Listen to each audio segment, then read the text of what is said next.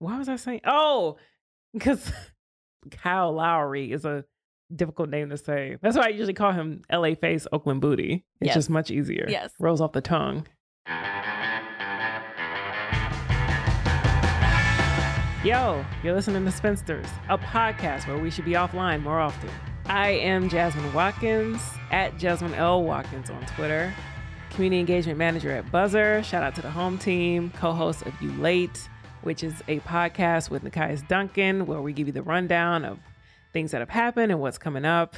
And that's my whole spiel. And you're a Lakers fan. Yes, I am one of those amazing people. And you're very famous. Not famous, just a regular person who says shit on Twitter. I think 2 or 3 times I've tweeted that if I could only follow one person on Twitter, it would be you. I wanted to make that my banner one day, but I know how shy you act. Me? Yes, you act very shy, and when people give you compliments, you don't like red. it, or you turn super red. Oh my God, it turns so red. I wish my Hungarian side came through more than the Irish side, because it's just like cherry red. Like I got to wear cool colors, honestly, because if I wear warm colors, it just makes it worse. You remember the first time I sang the Knicks song back to you? Oh my God, I was so embarrassed. I love the Knicks. Oh, that was so great. Oh my God, I'm so red. Sorry. It gets stuck in your head.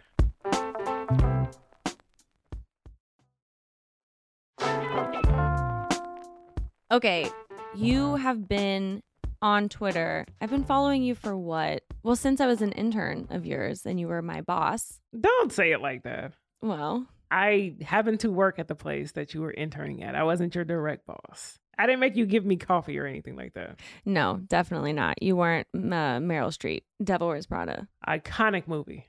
It's really such a good movie. And yeah, you were never my Miranda Priestley yet. I am waiting for that day, but you definitely are who I think of when I think of NBA Twitter. Because you are. You're the social media expert. You are funny. You are very online, but so am I. So that's fair. My experience with Twitter has been good. I learn a lot. I've met great people. It's also been bad. Some rape threats here and there.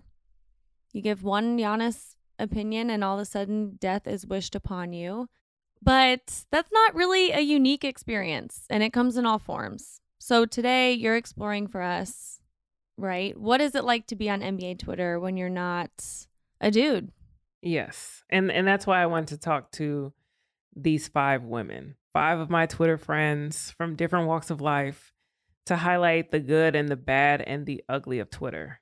And I want to start with someone who got on Twitter at a very young age. When I was 12, I created a Memphis Grizzlies fan Twitter account, literally because all my friends at school were like, Molly, please stop tweeting every single thing that happens.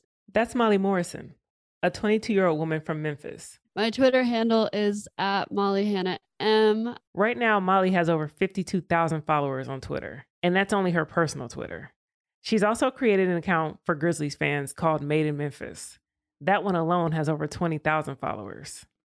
But almost a decade ago, she was just a 12-year-old girl that liked to tweet. I called it Made in Memphis, which are my initials. Thought that was kind of fun and sneaky, but I was 12. I didn't know anything actually about basketball. You've had a pretty meteoric rise in NBA Twitter. I just want to know what your thought process behind that was in remaining anonymous for so long. Did everyone always assume you were a man? There was no reason for people to really believe that I was a man. I never, despite maybe saying man occasionally, I never said anything like I wasn't a man. I never pretended, tried really hard. It just kind of people assumed I was one. And I mean, I had a man and I had Tony Allen in my profile picture, but still I used to be very cautious about my diction. I would say man, I would reply, I still say man, but I would call people man, thanks man. I never say that. And then I kind of started to shift into just not doing that and completely my friends would always say, Molly, it sounds exactly like you. How do people think this is a man? But it just goes to show that our initial thoughts when we see somebody knowledgeable about sports is that they have to be a man. But Molly was about to see just how much that would change. It was kind of spur of the moment, but one day she decided to reveal who she was.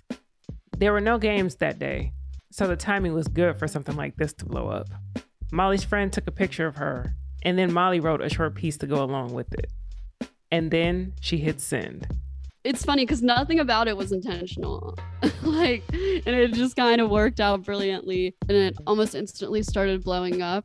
It was wild. So it happened so fast. I had a story written about me. I went on the Chris Vernon show. The account on Twitter at MadeInMemphis1 revealed itself. Who is it? Molly Morrison. You. It's you. Hi. It's you. That was nothing I could have even fathomed. I thought it would be cool if like 100 people liked my tweet and were like, oh, awesome. Like, glad I know now. Let's keep hanging out. I was like, all right, cool. I'm glad I don't have to pretend to be somebody else. So, and not pretend to be somebody else, but just not be myself. That was the craziest 24 hours of my life. What was the overall reaction when you finally revealed it was you? I had no idea people would care that much. And I also forgot that a lot of people not only thought it was so crazy that I was a woman, but also that I was so young. Because I mean, I was 18 and I had already had that account for 6 years. So people were so nice. At the time, it was only local. I had never pissed people off, really. I wasn't like a controversial account. I was just a fan. I asked Molly if anything changed in her Twitter life after the reveal, but I already kind of knew the answer. Oh, yeah. I think people would not try to discredit me as much. I think people would not reply to every viral tweet I have and be like, you guys are only interacting with this because she's a woman that you think is attractive, or she's an average looking woman, or like whatever. Just it's like wild because I did have that experience for 6 or so years. I mean, I don't know. I'm going to post something that I like the way I look in. And if that bothers people, then that bothers people. I think that men are going to be bothered by a woman who is succeeding and also not hating herself. So yeah, that's just can't let that worry you.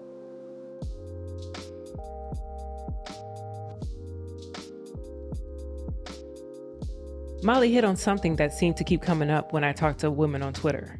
Men online being bothered by a woman's success. She wished she could just be on Twitter, but she was no longer just a basketball fan. She was a female basketball fan. It's why it's easier for some women to be anonymous on NBA Twitter. Oh, okay. My name is Shawnee. I go by Shawnee. Handle is natural_wonder, ONEDURR. Don't ask the explanation behind that. I can't really remember. I met Shawnee through Twitter a couple years ago. My first impression was that she was very strong-minded and not shy about her opinions. For a long time, Shawnee was anonymous on NBA Twitter, live tweeting during NBA games, caping for Russell Westbrook, and sharing her very strong WNBA takes, where no player is safe. I won't repeat them here out of professional courtesy. Originally, she hid her identity because she was applying for a job. What she noticed was having an anonymous Abby on Twitter allowed her to easily navigate traditional male spaces. Abby means avatar, basically what you choose for your profile pic. So Shawnee decided to stay that way. Her picture was that anonymous mask guy. The one that the hackers use, but with long acrylic nails and hoop earrings. So I just kept it up for a little bit. And then once I saw the response, when I started talking sports, it just became the most fun social experiment I could ever perform. The tone in which they spoke to me when they thought I was a man was completely different than when I had my actual Abby up. So then it became easier to just have conversations and have disagreements and actually talk sports without all the misogynistic nonsense you got to cut through and all the condescension and this, that, the third. Here's the thing about when people come for Shawnee. She's not just getting it for being a woman talking about sports. She's getting it for being a Black woman talking about sports. So yeah, why not be anonymous for a while? So then I was like, I kind of enjoy this piece. It gives me the freedom to say what I want to say, and people have to think before they respond to me. And it became a thing. What made you finally start using your own picture? I went to the beach. That's really it. Like, I don't like taking selfies, really. So I only take like 2 good ones a year. I took like my second good one and was like, meh. Sometimes when the thirst trap comes calling, you have to listen.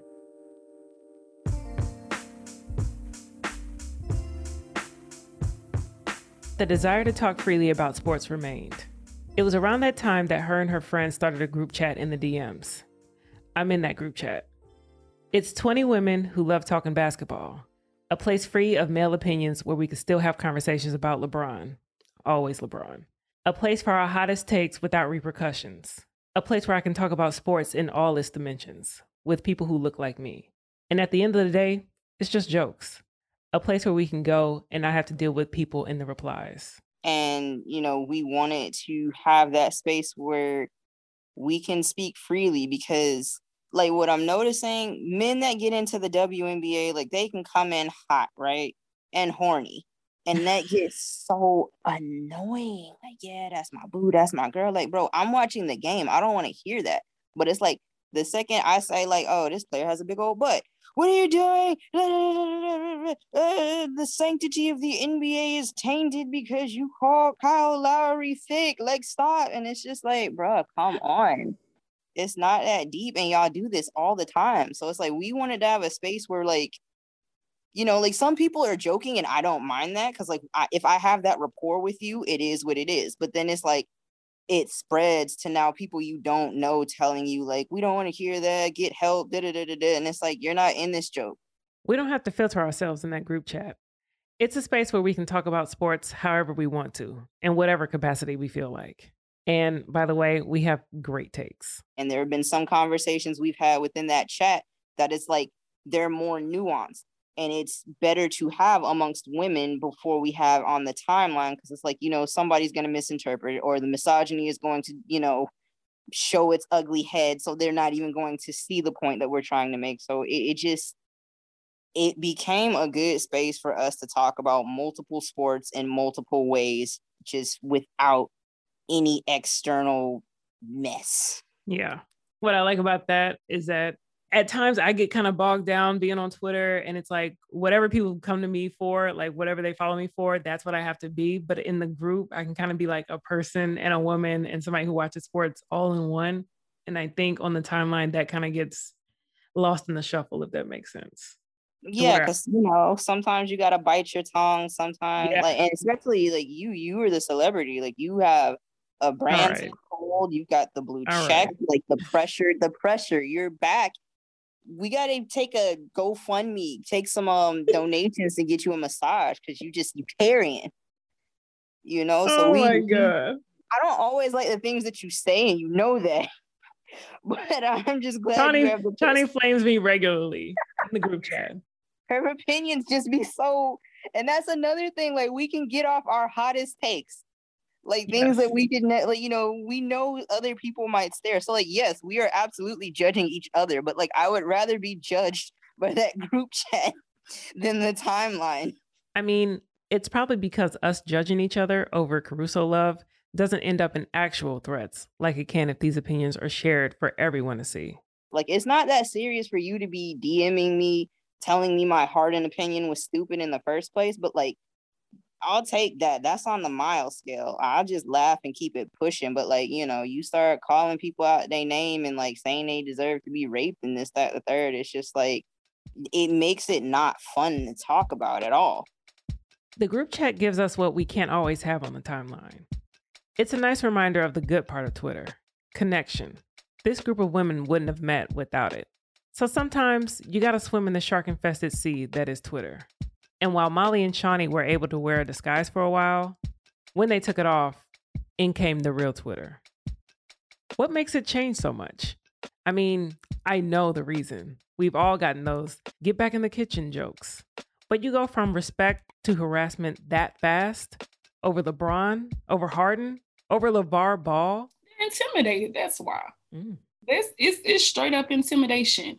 What other emotion allows you to just randomly come up to a woman and just pop quiz her on something that she says is a hobby? What motivates you to do that outside of being downright intimidated by what she knows and what you don't? It's like, I just don't have time for this. So This is Alyssa, a lawyer from Texas. She loves the Astros and baking and speaking out on Twitter. My Twitter handle is Lyssa, LYSSAH_A. It's just my name separated. I am a Houston sports fan, unfortunately. Something you'll notice after following Alyssa on Twitter for a day is the fearlessness. She regularly goes back and forth with people on Twitter. She's not shy about putting her opinions out there, even though she's well aware pushback is probably coming her way. She's made her peace with it, but it still makes me uncomfortable seeing it.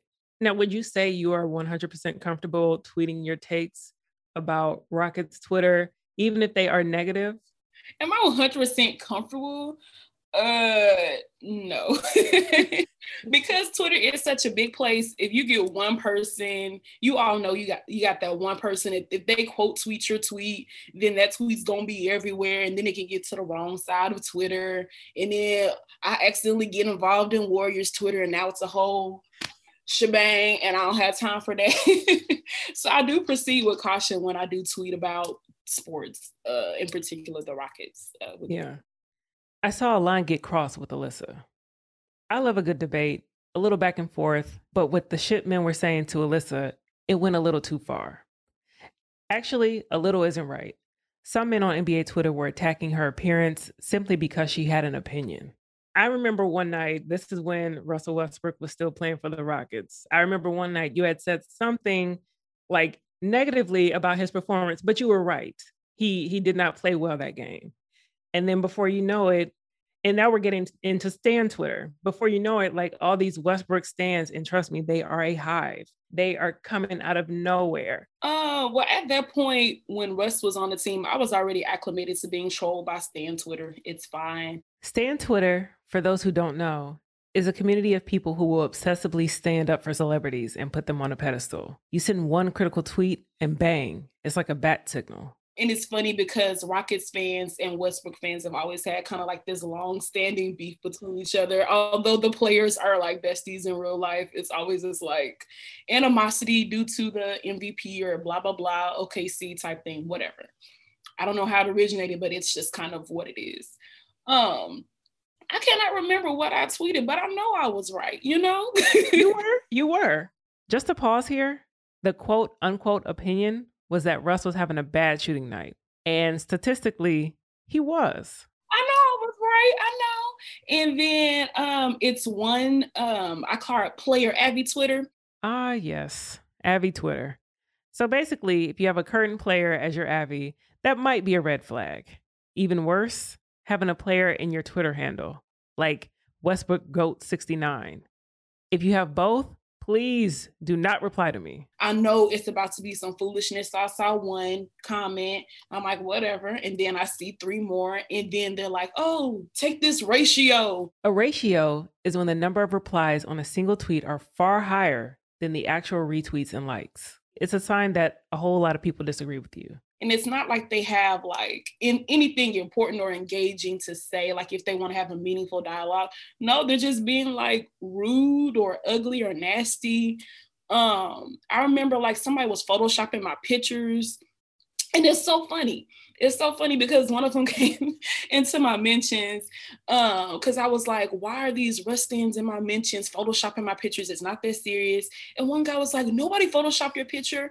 And I'm like, how do you know? He was like, well, we have a group chat. Oh my God. And I'm like, Player Abby Twitter has a group chat. Just the Russ stands now. They have a group chat.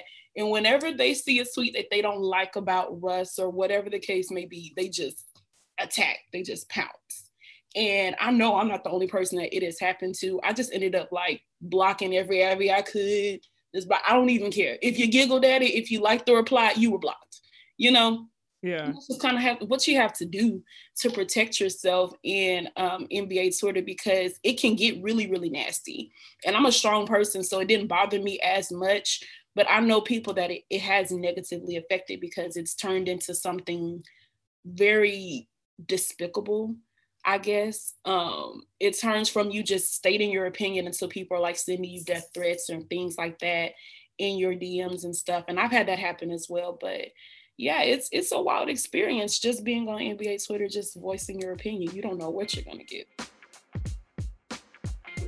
Why do you think so many men who are like stans are anonymous?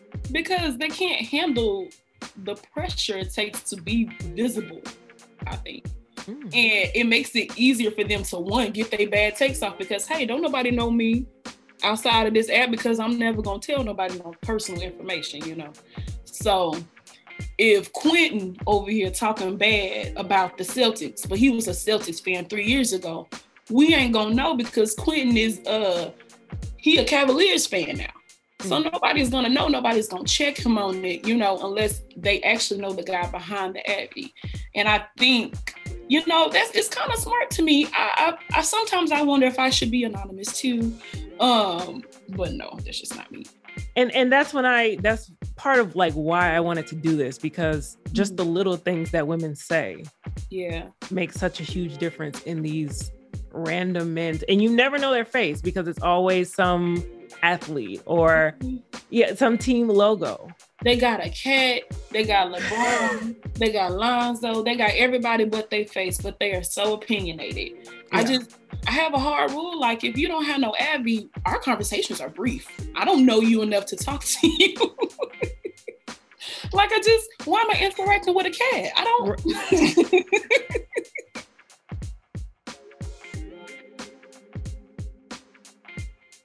Alyssa is able to dismiss the harassment she gets online from men. It's never been that easy for me. I tend to block people, but what they say lingers and it sticks with me for a while. I've gotten it from all kinds of men.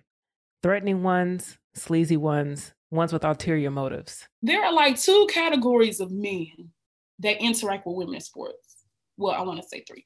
One is the men that are so appalled that you like sports that they feel like you're a unicorn. And if they don't date you, they'll never come across a woman that likes sports again. That's the first section. The second one is the men that don't believe you really like sports. So they want to ask you, so who was the starting lineup in 1997 against the Wizards and XYZ?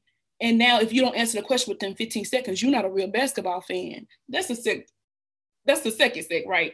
And then someone will be trying to flirt with you like that. Like, don't give me a pop quiz because you have a crush on me. I am not in school. You're not my professor. Why are you asking me all these questions? The harassment Alyssa gets is a mix of both. Either you're not like other girls, which is another way of saying this man doesn't know any women, or he's saying you're faking your fandom for approval. Both are gatekeeping. Both stem from this mindset of, you don't really belong here, but I'll tolerate you. But what happens when Alyssa says something they disagree with? What happens when that tolerance runs dry? I'm not a combative person, but if you want to start a fight, I'll be more than happy to end it. So I know for me, it's hard for me to not engage with people and let them know exactly how I feel.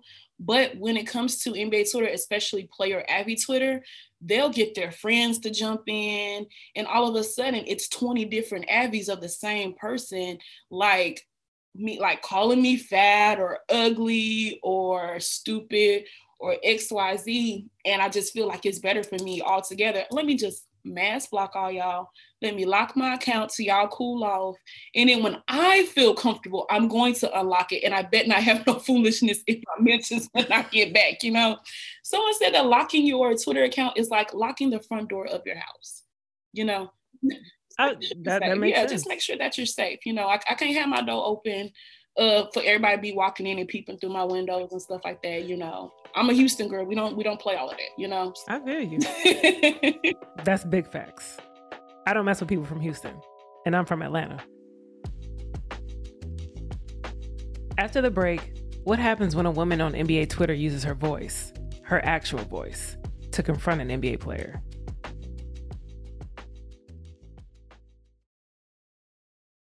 My name is Sandra. Twitter handle is Sandy Side Up. I am the creator and the co-host of the NBA podcast Dishes and Dimes. And we dish NBA. We are heavily Raptors focused. And we're all women. So it's pretty dope. Sandy noticed there were a lot of women in Raptors Twitter. the subsection of NBA Twitter where Toronto gathers to be sad about Kyle Lowry. But there were no women on the Raptors podcast, outside the occasional guest or two. She sent out a tweet saying she didn't understand how this could be, and a lot of people agreed. That tweet blew up. Enter Dishes and Dimes. And it kind of went semi-viral on Raptors Twitter, and it turned into me having a pod, even though I'm incredibly shy and anxious, and it literally doesn't make sense for me to be speaking on anything. So, first of all, it does make sense. Sandy is just as smart, if not smarter, than a lot of people on Raptors Twitter. She's very insightful and sees things that a lot of beat writers and commentators don't. A couple months ago, Sandy did something incredibly brave. Something that, for as much grief as Twitter has given the women I talked to, wouldn't have been possible without the app. She hosted a Twitter Spaces. It's kind of like a virtual room that people can click into. People actually speak in Twitter Spaces, using their real voices. Only the hosts who create the room can speak until they give another person permission. Everyone else is a listener. But that's the thing about Sandy and Shawnee and a lot of the women I talk to. They want to give everyone their time to speak because they know how it feels to not have a voice. But that can also lead to more harassment. The Twitter Spaces I'm talking about happened in July. We need a little backstory first, so here's what happened. The New York Times had just dropped a report that said ESPN's Rachel Nichols was caught on tape saying something very disrespectful about her coworker Maria Taylor. There's a lot to the story, but here are the cliff notes. Nichols was upset that she wasn't renewed as the host of NBA Countdown. And this is where it gets really upsetting. Nichols suggests on tape that Taylor was made the host of NBA Countdown because Taylor is a Black woman. Nichols said she only got it because of ESPN's, quote, crappy longtime record on diversity. The comments were insulting and felt like a gut punch. And it didn't even pertain to me. Like, people think we only get these jobs to fill a quota. I know these kind of things are said in corporate America behind closed doors, but to actually hear it felt degrading. But a lot of people stood up for Rachel. And when Sandy hosted a Twitter Spaces to talk about what happened in that New York Times article, she was met with support, yes, but also some very, very loud resistance. Unfortunately for them, this was not the day to mess with Sandy. I was just in a really bad mood that day. Perk just found me on a really bad day. Like, I was in a bad mood, and the conversation obviously was pretty heavy.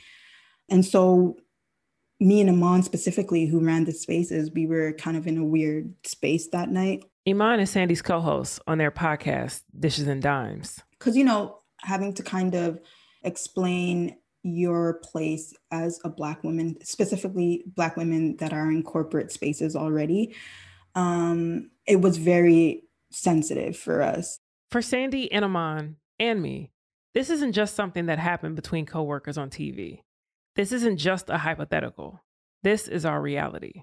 We understand that Rachel, being, you know, the token woman in a predominantly kind of male space is difficult. It's, you know, she probably had to work really hard to get that position, and that, you know, there is a problem with the fact that women have to fight for scraps in these positions. That's a valid point.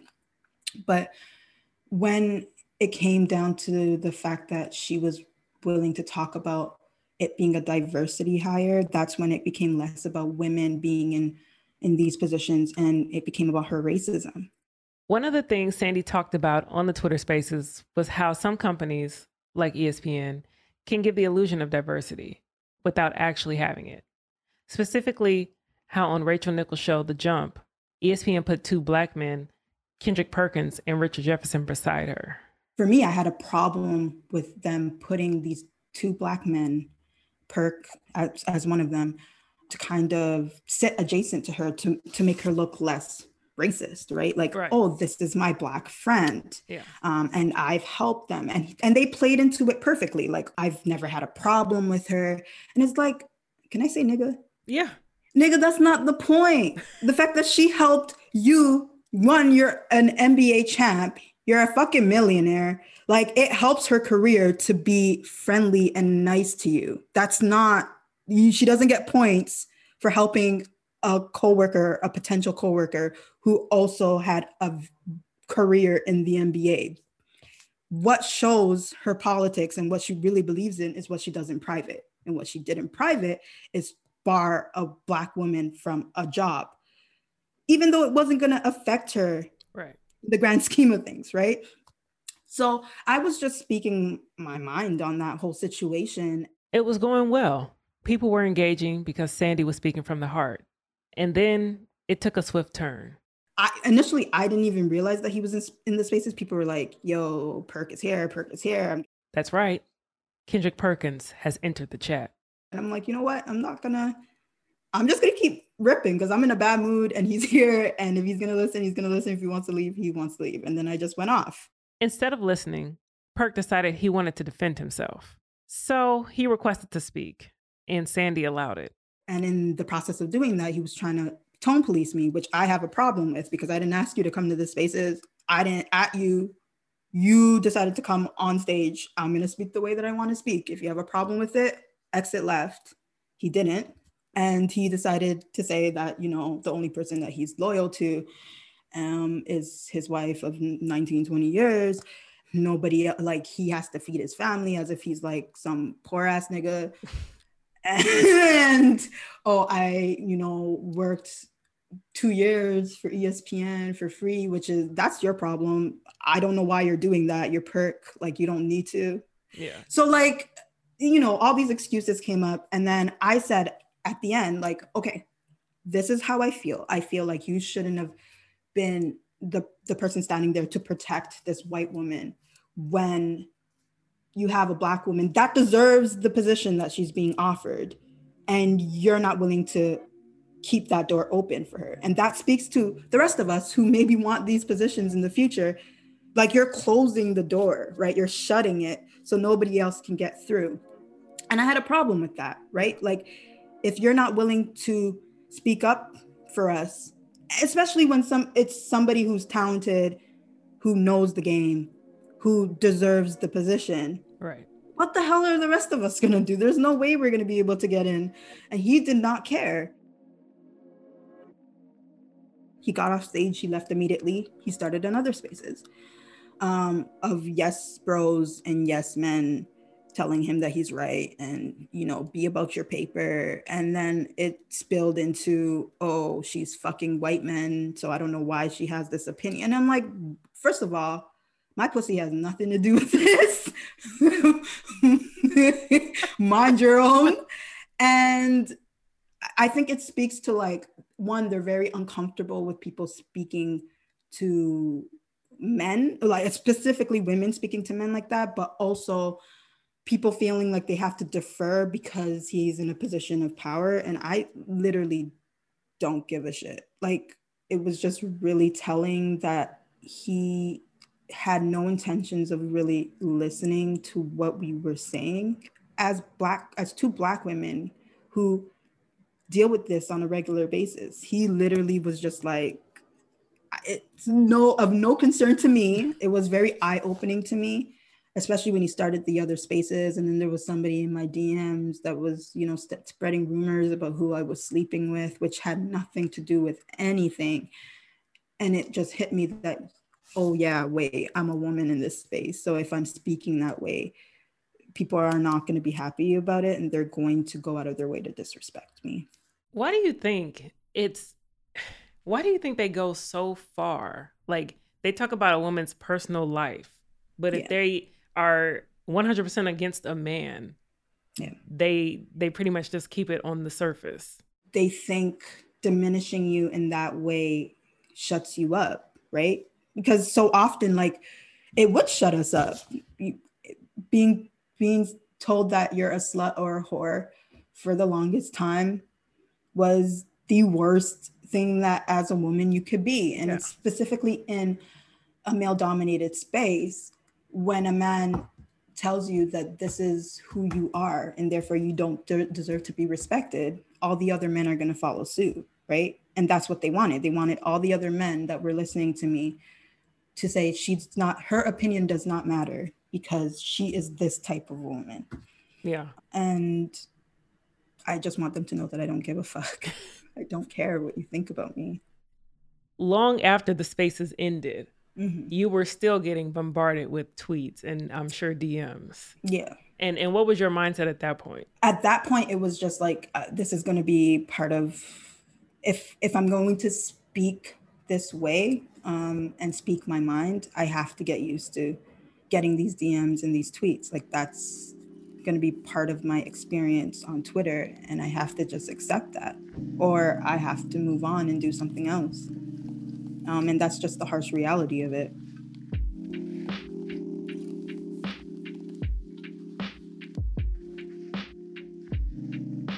Why does that have to be Sandy's reality, or my reality, or women's reality? But what she said definitely stood out to me. You have to put up with a lot of things to come back to Twitter every day. And some of us just don't have a choice. Because what if you can't log off? What if it's part of your job? Right. So my name's Caitlin Cooper. My handle is actually not great. It's at C2_Cooper. Honestly, I've seen worse handles. I'm looking at you, Westbrook Goat 69. I cover the Pacers at Indy Cornrows, and then I've done some freelance work, one piece over at 538 here recently. And I cover mostly like analytical basketball, breaking down X's and O's is mainly my lane. Caitlin is known for her detailed breakdowns on NBA Twitter. Her page is filled with analysis, articles she wrote, and a lot of Pacers content. She's from Indiana. Whenever a coaching job is open, people joke that she should fill it. I'm in awe of her. But even though she's so knowledgeable and respected, she feels uneasy about her experience on Twitter. My handle it abbreviates my first name. For a long time on Twitter, I did not share my first name. My byline at Indy Cornrows is just C.Cooper. Like, just in my own kind of paranoia, I self-censored that a little bit because I was afraid what the response would be. Like, when I was playing high school basketball, my dad also coached in the boys program, so I was always around coaches. And some of them weren't great. And I had one directly tell me one day, like, I prefer to coach girls basketball because they don't know as much about the game and they aren't going to argue with me.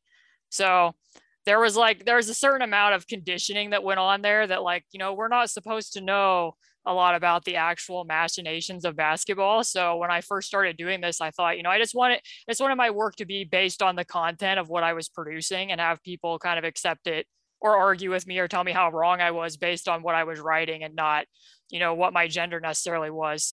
Caitlin is in a tricky place where she wants more people to see her work and she wants more opportunities, but understandably, she does not want the hate and the second guessing that comes with a bigger platform. The more attention you get, the more you have to prove yourself to new people.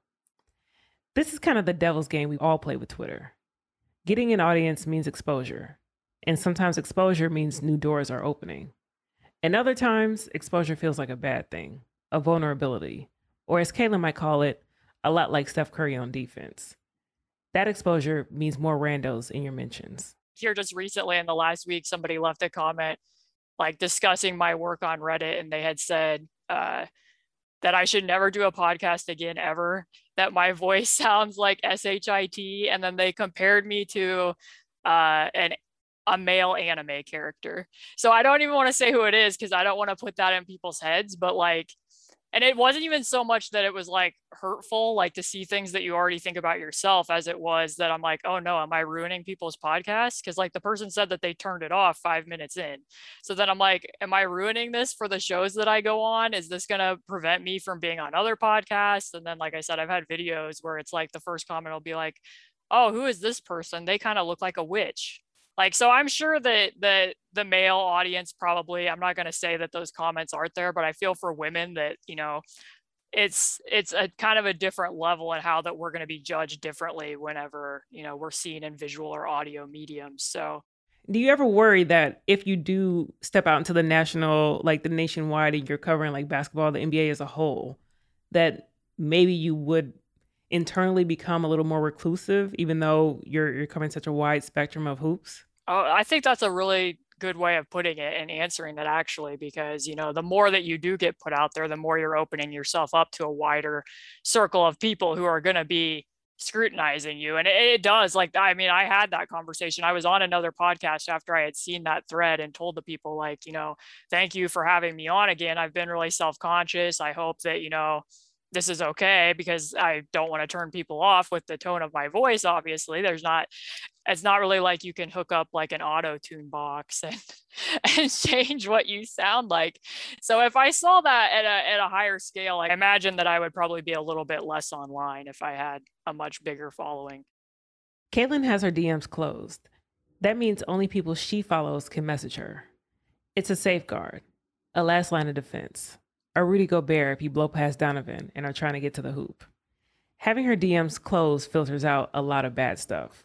Unkind words, harassment, potential threats, and the worst one of all, the unsolicited dick pic. But it's a double-edged sword. Caitlin says her friends have gotten work opportunities through their DMs. Some met their agents there. So yeah, it can be a networking tool. But for now, it's a risk that outweighs the benefits for Caitlin. So I do wonder if that limits some of my opportunities. But at the same time, it's like, there's been a couple times where people have sent me some sketchy things via email. So I'm kind of afraid that like, if I open up the direct messages, what kind of content am I going to be getting then?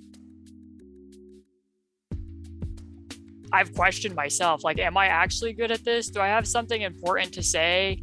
But then I have to remember, like, you know, there are a lot of people that have said, you know, that your writing is good or other stuff, and you can't judge that just on one person who may be going through something in their own life that's hard, and they've just decided to take that out in the form of mean comments on the internet. This is a catch-22 for aspiring female journalists on NBA Twitter. The way media is set up today, you basically need a Twitter, and an active one at that. It's a live action cover letter. Here's my personality, here's what I know about the game, here's who I know, and here's a platform to share my work.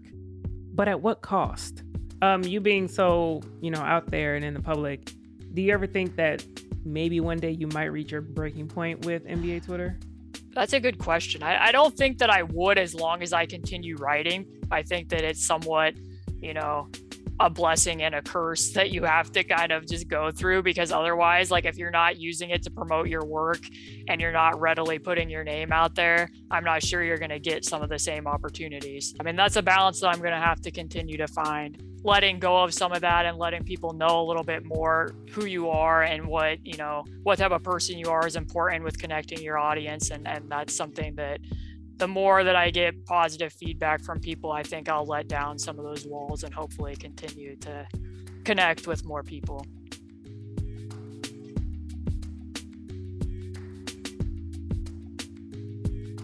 In real life, you can control who you connect with, most of the time. If someone's rude to me, I can walk away. Again, most of the time. That being a woman stuff can kind of make life dangerous everywhere. But being online, you don't always have a say in who's engaging with you. I've met incredible people, like the 5 women I talked to, because we share a love for the NBA.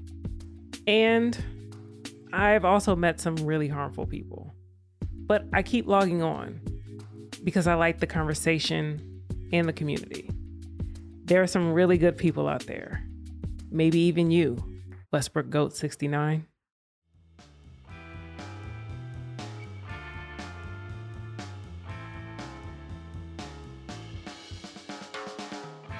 This episode of Spinsters was written and reported by Jasmine Watkins and hosted by Jordan Liggins and me. Our editor is Alex Ward, who got married this month, and we are so happy for him. Congrats, Alex. With production by Harry Krinsky, Isabel Jocelyn, and Jordan.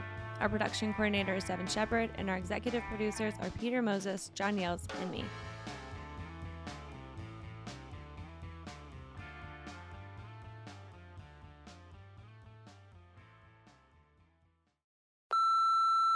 Jordan, Haley, Harry, how are you? John from Victoria, the west coast of Canada. 2 icks to report, 2 basketball icks. First is, guys, when you're running back on, or you're complaining's fine, but run back on defense when you're complaining. I got no problem with complaining, but play really hard and run back on defense when you're complaining. That's my first ick. The second one's complex.